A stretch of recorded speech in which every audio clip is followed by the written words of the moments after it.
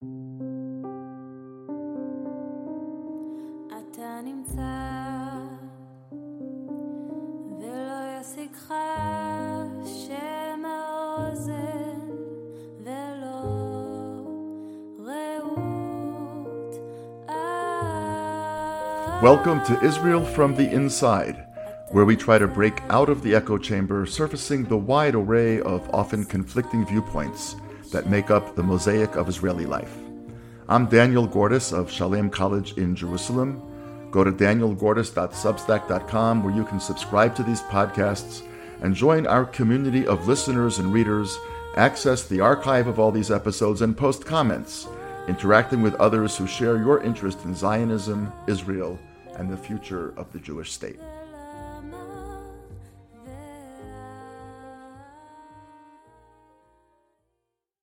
We're going to go tomorrow night into Yom HaShoah, which is the Memorial Day for victims of the Holocaust.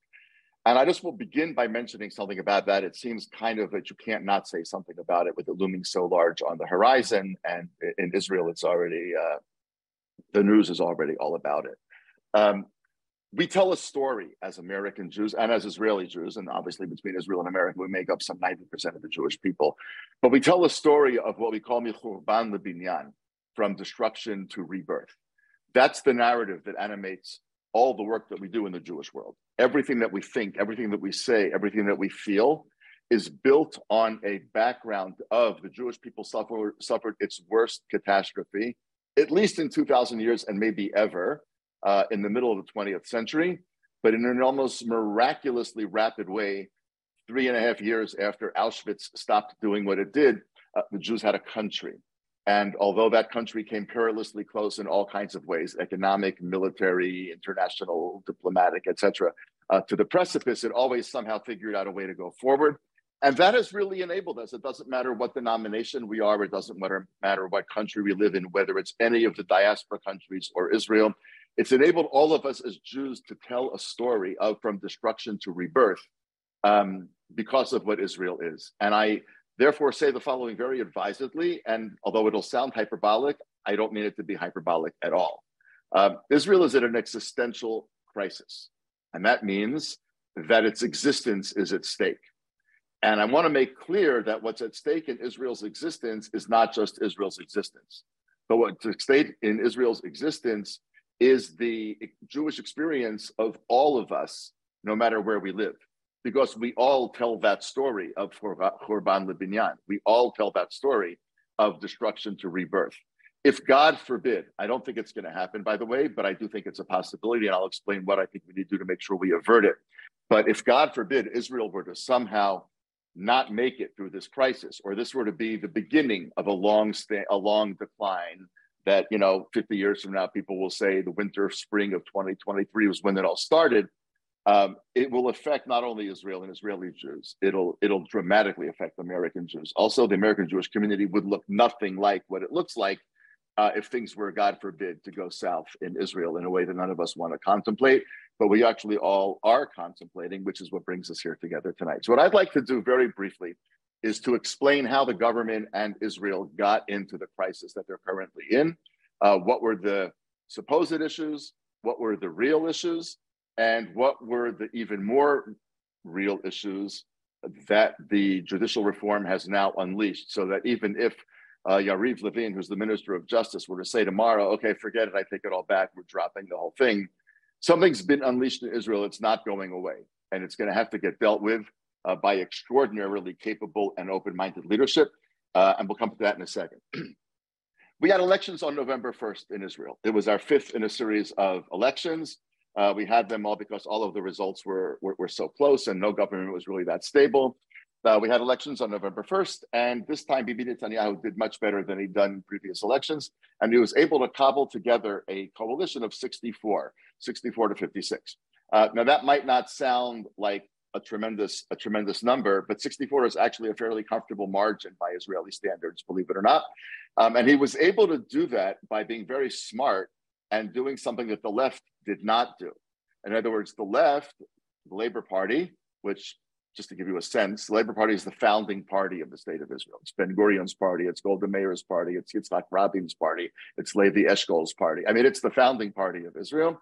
Got 44 seats in the 1949 elections, which were the first elections that Israel had, and it got 4 in this past election. Labor Party is on its way out. It's heading towards oblivion. And that's just a sort of a symptom of the way in which the country is changing from the way in which the country looked, what it looked like when it was founded in 1948.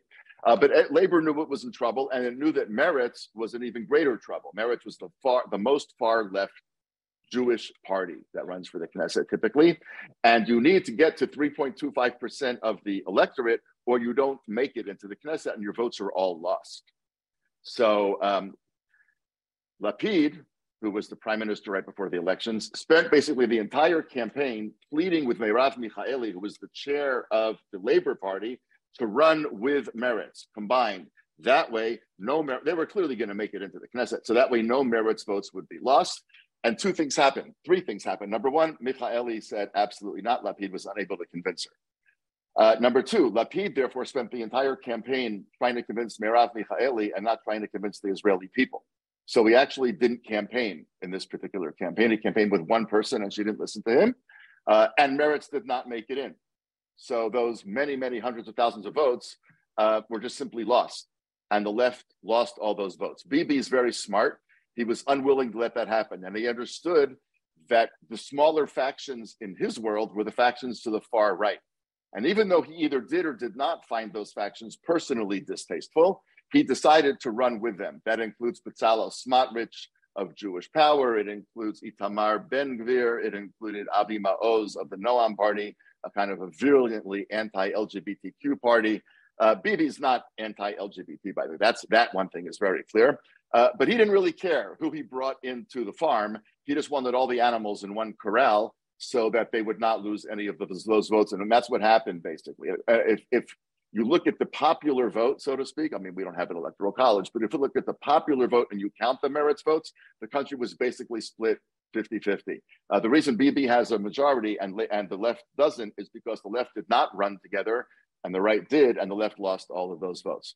So the first major crisis of this government, which now seems quaint, relatively speaking, was the Smotrich, Ben-Gvir, Maoz triumvirate that was brought in. If you recall, Tom Friedman wrote an article in the New York Times saying the Israel that we knew was gone. I wrote a little column saying the Israel we knew was not gone. Other than that, we completely agreed.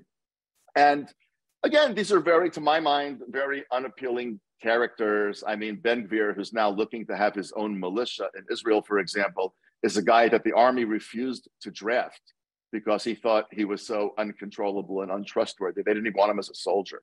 So, and now he's going to have his own militia. I don't think he's going to get that militia, but that's what he's asking for and so forth. But that was the first storm. And back then it felt like a very big storm, and now it seems rather minor. The next major storm was the storm that's still going on to a certain extent, which is the storm of judicial reform. And what I want to explain very quickly, because it's very, very complicated, but I think we need to say more than they wanted to change the power of the Supreme Court. Everybody pretty much knows that. But do something between just saying that and going into all of the nitty gritty. So I'm going to take like 3 or 4 minutes and try to explain what's at the core of the judicial reform. And then in Talmudic fashion, what I want to do is try to make the best case for each side. In other words, I have a very clear opinion. My opinion is not hidden. I'm very much opposed to the judicial reforms as they are currently proposed, which I don't think are going to pass anyway. But I do think it's important not to say why I'm opposed to them, but what's the best argument for judicial reform? Try to understand those people who are in favor of it. It can't be that almost half the country is either wicked or stupid. I mean, that's just not possible. So we have to ask ourselves what's going on here. So let's just start out with the basics. The proposed judicial reform comes in 2 packages, one by Yariv Levin, who's the Minister of Justice, one by Simcha Rothman, who's the chair of the Knesset Committee on Constitution, Law, and Justice. It doesn't really matter. They are 2 very similar versions of almost the same thing. You just need to know that there are disagreements between them about certain technicalities. The idea was to severely clip the wings of the Israeli Supreme Court in 4 basic ways. And again, I'm oversimplifying, but giving more than just saying clip the wings of the Supreme Court. They were going to do it in 4 basic ways. Number 1, they were going to change the Constitution or the nature of the committee that picks judges at all three levels, the local level, the district level, and the Supreme Court level. Israel has those three levels, the same committee that picks all of the judges. It's right now controlled fundamentally by the current judges and the Bar Association. And many people feel that that is highly anti-democratic. Now, I will remind you that Supreme Courts are almost by definition anti-democratic. Like a plurality of Americans want abortion to be legal, but the Supreme Court has ruled more or less that states have a right to make it illegal if they want to make it illegal. So Supreme Courts have never been fully democratic, and part of what they're meant to do is to stop a runaway democratic government that would do something populist and not fair to minorities or whatever. So they're not wrong that it's undemocratic, but it's too undemocratic. And one of the four fundamental planks of this judicial reform is to reconstitute the nature of that committee. And the question is, how much do you reconstitute it?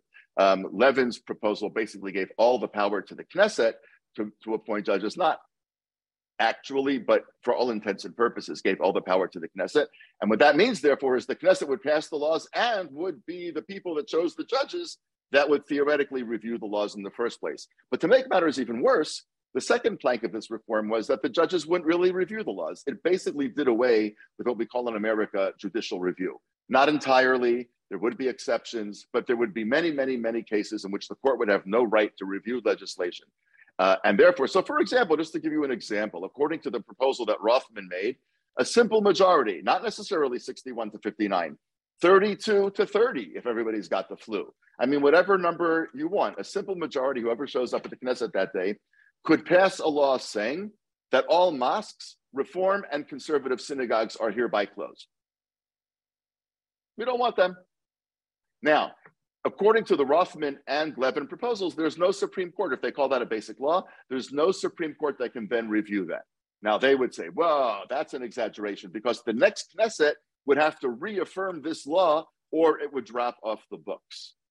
And if people didn't like the law, well, then they wouldn't vote for that party in the Knesset. But there's two problems with that. The first problem is that for the next 4 years, there would be no mosques, Reform synagogues, or conservative synagogues. I mean, so even if it was only for 4 years, that's a huge violation of people's religious freedom. Number two, however strongly people felt about this issue, they're never going to feel as strongly about it as they do about economics, security, and so on and so forth. So they're not going to vote on they're not going to make their party choice based on this issue anyway. They might care about Reform synagogues, conservative synagogues, or mosques, but they won't care about it as much as they care about Iran, the Palestinians, Gaza, the economy, and so on and so forth. So basically, no subsequent Knesset is going to get elected or not elected on the basis of this law, which means the Knesset can do anything that it wanted. And that's what has led to the uproar in Israel, that if you change who picks the judges and you basically emasculate the Supreme Court so that it can't push back on anything the Knesset does, you are opening the floodgates to a highly populist regime, which is why what people say is that it's not judicial reform, it's regime change. And one of the things that's very interesting to see in Israel is on our WhatsApp groups and all of the social media in Israel, we're constantly getting little video messages from civil leaders in Hungary and in Poland, speaking mostly in English and occasionally in Hungarian and Polish with translation, into Hebrew. And they're saying, we're just telling you, this is how it went down in Hungary and Poland.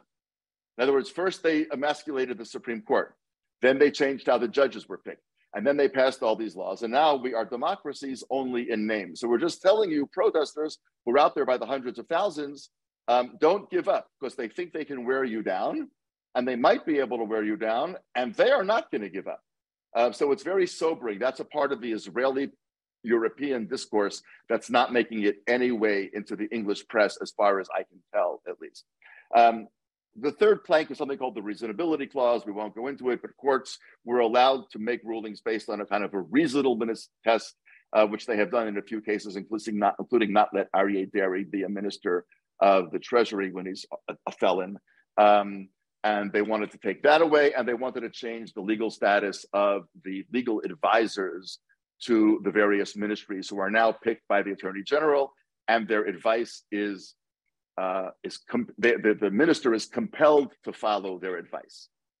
They want to make the minister able to appoint her or his own attorney and to make it in an advisory capacity only. Those seem like less major. They actually have potentially far-reaching ramifications. But basically what happened is when this all was sprung, and the Likud, of course, says, we didn't spring it on you. We've been talking about it for decades. That's not untrue, but it's not actually true. Meaning everybody who follows politics closely has known that this has been a major plank of people like Yariv Levin and Simcha Rothman and so on and so forth.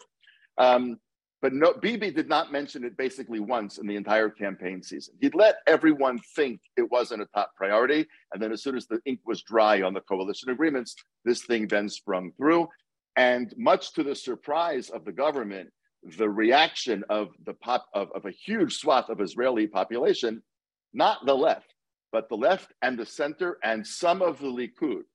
In other words, when I go to these protests on Saturday nights in Jerusalem, there's always one or two people there carrying a Likud flag. And it's not an in-your-face Likud flag like, well, you think you're having an anti-judicial reform protest and I'm here to wave my flag at you. That's not what it means at all. They're saying, I'm with you. I'm a Likud voter, but I'm with you, I'm opposed to this. And as I may have mentioned before, the polls are now showing that if elections were held today, Bibi would drop from 34 seats to 20. So he knows he's hemorrhaging badly. And part of what he's probably doing is looking for a way down the tree without having to acknowledge that he's given up. But nonetheless, the reaction to this has been vociferous because people see it, as I said before, not as judicial reform, but fundamentally as regime change, which would turn Israel from a liberal democracy either into an illiberal democracy or a non-democracy. And you see what happens to the Moody's ratings just in the last 24, 48 hours. You see what's happened to Bloomberg. You see what's happening to all sorts of prognostications about Israel that have nothing to do with the judicial system, has everything to do with how stable the international community thinks Israel would be as a community. Now, there's many subparts here, which we won't go into.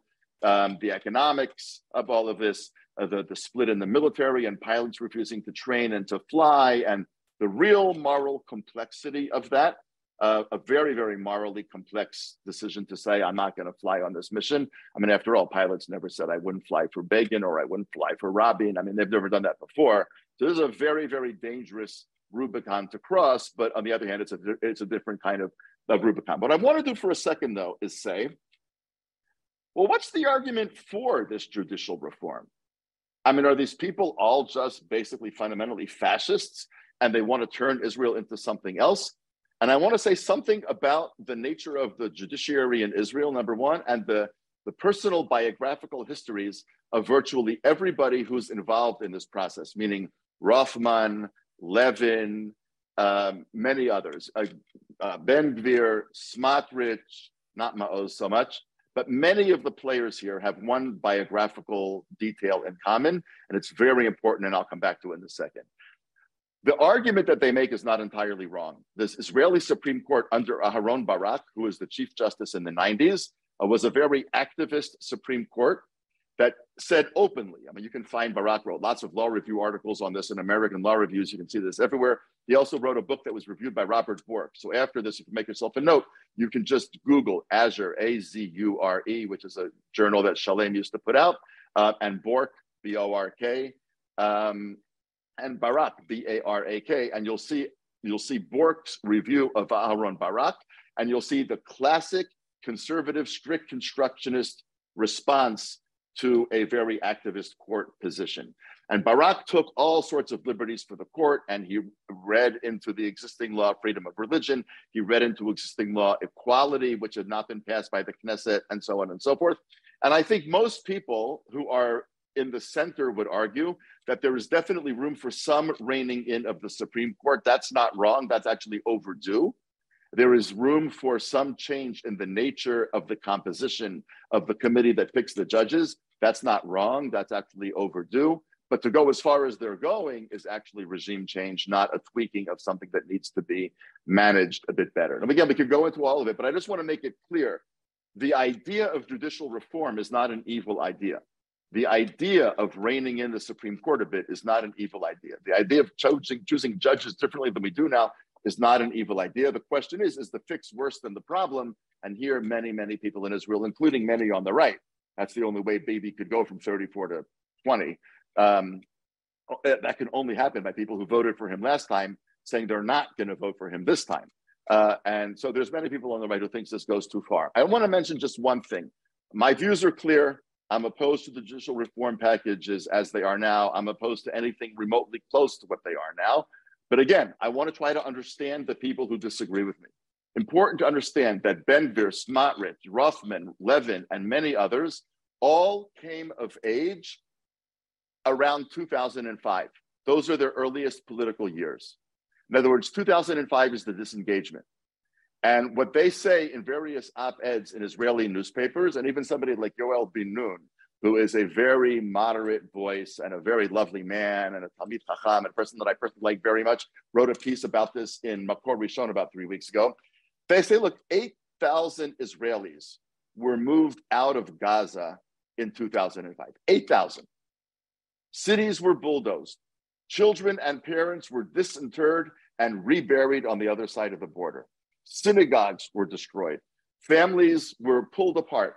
The divorce rate skyrocketed. The suicide rate skyrocketed. The failure of businesses skyrocketed, much of which had been predicted even before the disengagement. And they said, and the Supreme Court decided not to get involved. People petitioned the Supreme Court, the right petitioned the Supreme Court to block the disengagement. And the Supreme Court said, no, the Knesset has spoken. And they say, 3 houses in Sheikh Jarrah, which are owned by Palestinians, occupy the Supreme Court year in and year out. And they say, how is it possible that 3 Palestinian families take up so much of the Supreme Court oxygen and 8,000 Israeli Jews didn't even get a hearing at the Supreme Court? That's on an emotional level what animates them, a sense that the court is fundamentally in bed with the left and the center, fundamentally hostile to the right, fundamentally hostile to the settlement project, which is not true. It's actually been pretty supportive of the settlement project, except when settlements are built on private Palestinian land. Other than that, it's given settlers and the army wide-ranging rights to do a whole bunch of things. But I just want you to understand that these people are animated by what for them was a profound trauma in Israeli history. And even if people like, I actually favored the disengagement. I would now refer to the disengagement as a catastrophic mistake that Israel needed to make. In other words, we needed to see how bad it was to know how bad it was. If we had known how it was going to end, it would obviously, we should not have done it, but we didn't know. But obviously, many fewer Israelis and thousands fewer Palestinians would have been killed if Israel had never gotten out of Gaza. Because if Israel had not gotten out of Gaza, Hamas would not have taken over. All those wars would have not happened. All the bombing would not have not happened. All those Palestinian civilians would still be alive. But nonetheless, this for them was a major trauma. And that's on a certain level what the protests are about. The protests are about trying to force the Israeli government to back away from the judicial reform. Say one thing about protests. There's lots of different kinds of protests, and there's been a ton of research about what kind of protests work and which ones don't. Protests that stay completely within the line of the law have no impact, period. When Martin Luther King crossed the bridge, it was illegal. And he needed to make it clear that he was willing to violate the law in order to make it clear that he and his partners were not going to give up on the dream of equal rights for African Americans in the United States. Protests that look like Portland and Seattle accomplish the opposite of what they want to accomplish. People become enraged and so on and so forth. What's happened in Israel is not in any way Portland and Seattle. Exactly 0 cases of looting, 0. After now what is a total of millions of people in the street if you add them up week after week. 0. There have been 2 cases of police using too much force. One was 1 stun grenade, and one was 1 guy on a horse who was hitting a woman with a stick. Neither of those are okay, but it's hardly what we saw in America. In other words, the leaders of these protests are navigating a very, very fine line. They are blocking the highways. And if you're on the highway, that's somewhere between annoying and infuriating. Because if you're in labor and you're stuck behind all these cars on the highway, it's actually terrifying. So it's not a small thing to block the highways, but they're trying to navigate how do we do civil disobedience, which does cross the line from legal to illegal, without showing disdain for the country. And then the last point that I'll make at this point, I'm going to make one last point and we'll open it up to the rabbis, is it's very important to understand that this is not about disdain for the country, and that the most brilliant thing that the left and center did here was to take the Israeli flag as its symbol. And you've seen now thousands and thousands and thousands of Israeli flags. Think about protests in America. The flag is the symbol of the right, which it should not be. I mean, the left should be just as much in love with America as the right is. But for a very long time in Israel also, if you saw a protest with flags, you knew it was a right-wing protest. And the left and the center decided this time, no, we're not. We're in love with this country. That's what this is about. This is an explosion of love, not hate. And it's an explosion of love, not resentment. And therefore, the flag's going to be our symbol. That was a brilliant, brilliant move. And that has enabled many people who would have been perhaps a little bit uncomfortable joining these protests, like those Likud voters, to enable to cross the lines and saying, yeah, we're with you because it's about this country. The last thing I'll say is this: like everything in the world, Obama wasn't just about Obama, and Trump wasn't just about Trump. They each unleashed long-standing tensions in American life. And depending on how you feel about each of them, you ascribe, responsibility differently. And we're certainly not going to go near that today. But this has unleashed really are two very different Israels. What the right would call a European, Ashkenazi, privileged, secular elite, who they thought didn't really care that much as long as people left them alone so they could code and go public and have exits. And they were proven to be very wrong. These people care a lot. And a more religious, less privileged, Mizrahi, more culturally conservative, much more embracing of religion as an instinct group, which for a very long time in Israel was a minority of Israeli Jews, but is now a majority of Israeli Jews. That's just the reality of it. We are a minority now. And the majority is basically saying, now it's payback time. For 75 years, you ran this country. For 75 years, you treated us the way you treated us. For 75 years, you disparaged religion. For 75 years, you did this and you did that. And now we won the election fair and square. And you're sore losers because we won. And we told you what we were running on, and you lost the election, and now you're disrupting the streets. It's not an entirely fair argument, but it's certainly not an entirely unfair argument, which is my point that there is a lot of justice here on all sides. This is not good versus evil. This is not pro-Israel as opposed to anti-Israel. This is a lot of things.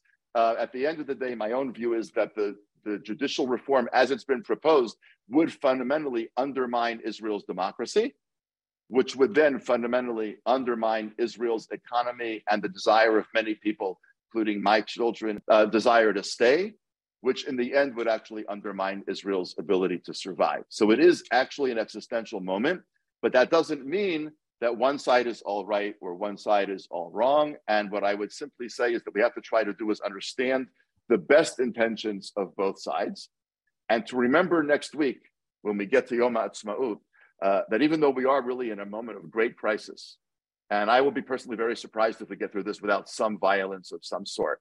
I will be very happy if we get through it without violence, but I will also be very surprised. Having said that, we have to hope and pray that whatever the very turbulent short term looks like, we get through it in the medium run and in the long run.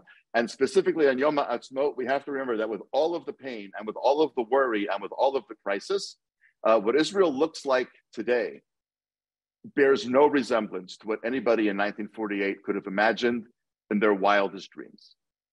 It is more secure, it is more democratic, it is more accepted in the international community. It is more almost everything than you can possibly imagine, they could have imagined in 1948. And we therefore have, I think, a kind of a complicated, emotional week coming up. We have to be very committed to whatever we're committed to on this particular issue. And at the same time, even as we're deeply worried, figure out some way of celebrating the extraordinary miracle that the Jewish state is, a miracle that is critical not only to the future of the Jews who live in Israel, but the Jews who live in the United States and everywhere else on the planet as well.